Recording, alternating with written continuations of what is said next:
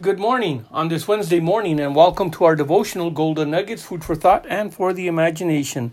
Thank you for joining us this morning and taking from your busy schedule the time to be able to listen to God's Word. Ponder, meditate, consider.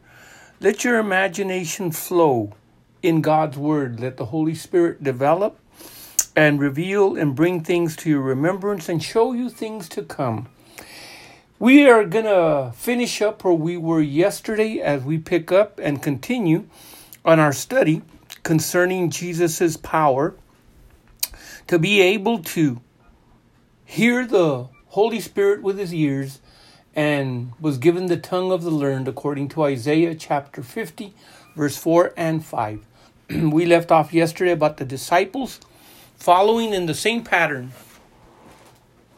Even as Jesus, they also were trained and taught to do the same thing.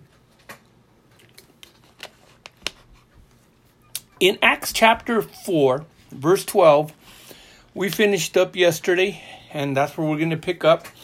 It says, "Neither is there salvation in any other, for there is none other name under heaven given among men whereby we must be saved." The name of Jesus is the ultimate authority in heaven, on earth, and underneath the earth. The measure, the degree to which the name is delegated, the individual has authority. If we were to use our law enforcement as an example, to a degree, just to kind of give us an idea, you have down at the very base level, you can have a citizen trying to make a citizen's arrest because he hasn't been delegated any authority as an officer of any kind. You have an individual that can be a city policeman. You can have someone that can be a county policeman. You can have one that is a state highway patrol or policeman. And each one is vested with authority to a degree to be able to, in whatever area, district, city, county, or state that they are in, to be able to enforce and uphold and make sure that the laws are followed. But then you have at a higher level, you can have the individual that is a captain or someone that is the commissioner of that department. So he is vested with a higher authority or higher level. There is a different measure on that individual. Now, I'm introducing the concept right now so that when we get into the rest of the study, when they asked Jesus about where he got his authority, and of course they wanted to know, where it came from. Well, the name of Jesus has been vested authority because Jesus conquered. That name was also given to him as an inherited name. And that name also was a name because of what he accomplished, what he did. Through conquering, he earned the right to that name. Now, when they saw the boldness of Peter and John and perceived that they were unlearned and ignorant men, they marveled and they took knowledge of them that they had been with Jesus. How? Because of the authority that they were exercising. They did exactly what Jesus did. They simply said, "In the name of Jesus, get up." And that man got up. Of course, he had to have faith. It just didn't happen automatically. But the name of Jesus was vested with an authority to the degree that authority is vested in an individual is the measure of authority, power, right to be able to do what they do. And it says in verse 14, "And beholding the man which was healed standing with them, they could say nothing against it. And when he was come into the temple, and the chief priests and the elders of the people came unto him as he was teaching," this is in the book of Matthew now, chapter 21, verse 23, "and they said unto him, By what authority do you do these things? And who gave thee this authority?" Okay, here's the question. The disciples manifested the authority that had been given to them, to the degree, to the level. And we're going to use the word measure. The word measure in the Greek is the word metron. That is the level of how much was actually given to an individual or is given to an individual. An apostle had much more authority over different things than did, let's say, a pastor or an evangelist. But then again, a pastor has authority over his church. Even though an apostle may be there, he had to be subjected to the pastor. So you begin to understand how authority begins to work in the kingdom of God. It's especially necessary to understand how it works, because there will be individuals that can raise up a false authority, and I'll call it a rebellious authority that has not been delegated by God, and they assume that God is actually guiding them, and that is something that we have to address. But then at the same time, when God gives an individual the authority in the position that he or she holds, then they are totally delegated. They are authorized to have the right to do the things that they do because of the authority that has been vested in them. When Jesus talked to the centurion had told him, hey, I'm a man under authority. I'm under authority. Someone else is higher than me. I only have 100 men under me. Then there's someone that's above me that has 1,000. Then there's someone above me that has a legion. And then there's someone above me that controls everything. So once again, he understood that. We must understand that. And we must comprehend it to the degree that we walk in the authority that has been given to us as believers in the kingdom of God. Not the authority that we have been given over the laws of this land or given over certain things, but I'm talking about the kingdom of God.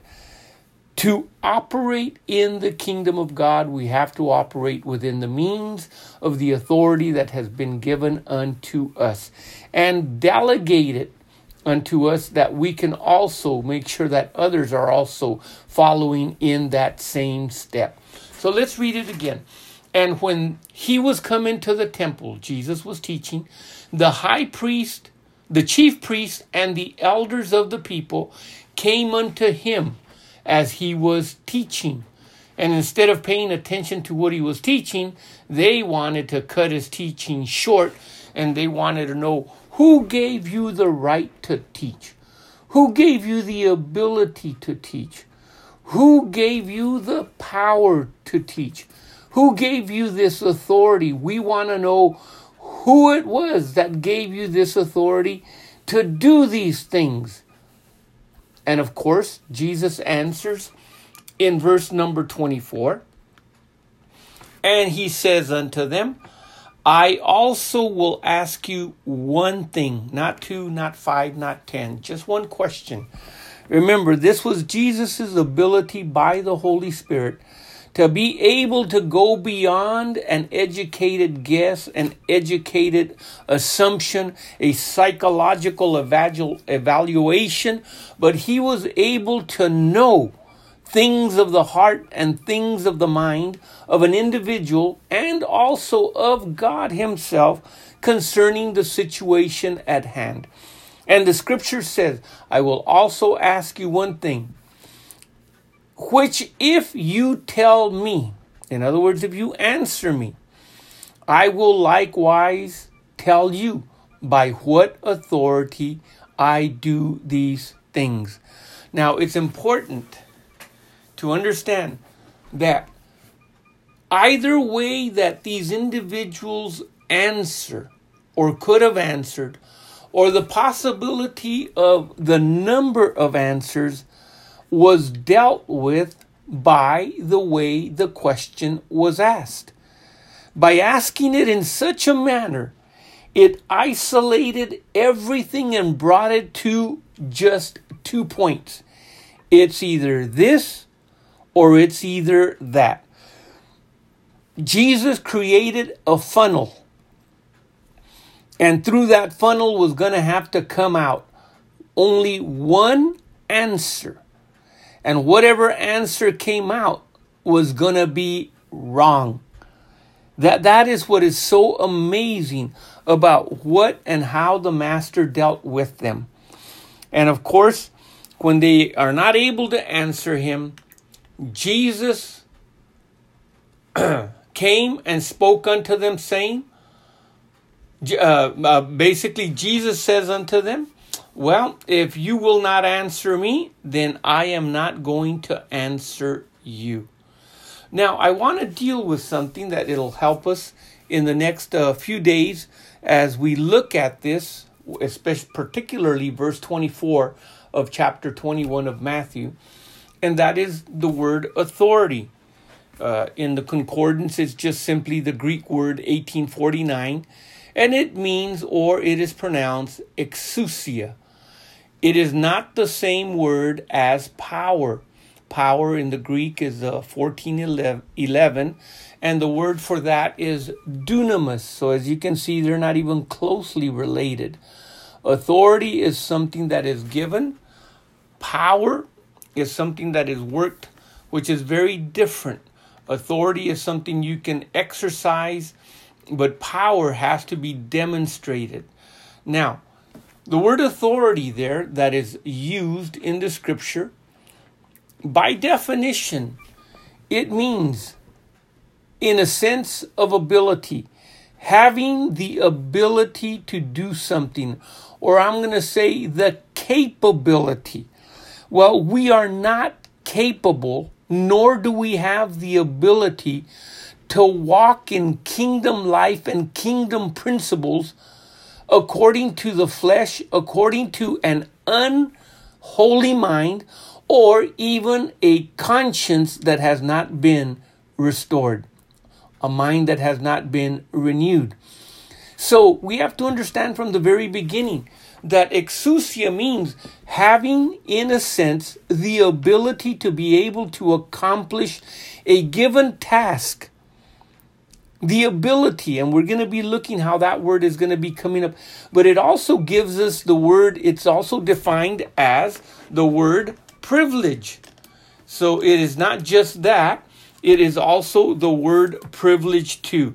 So in the scripture, when we look at these things, we have to understand that it is giving us exactly what we need to know concerning authority, because that is the one thing that we are going to need in overcoming.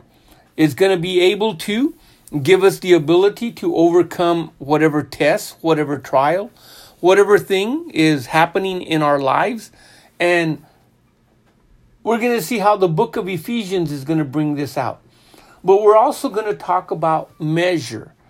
The Bible talks about Jesus was given the Spirit without measure. The word there is the word metron. And the word metron simply means that it is something that is measured out to a certain limit. In the case of Jesus, the limit was no limit whatsoever. A person can have a credit card of some sort, and that credit card is given a limit by the credit card company. And there are credit cards that individuals have that basically they don't have a limit. They don't have a cap limit. Now, the reason they don't have a cap limit is because of the resources behind that credit card backing it up. In the same way, our ability to exercise our delegated authority is according to the measure of what is backing up that authority in our lives. Well, stay with us on Thursday as we really pick up and cover a little bit more concerning this word authority and why it was so important that he was being scrutinized by the Pharisees. Until then, keep looking up. Our redemption draweth nigh. Jesus is closer than ever, and he's coming soon. Until then, the Lord richly bless you. In Jesus' name, amen.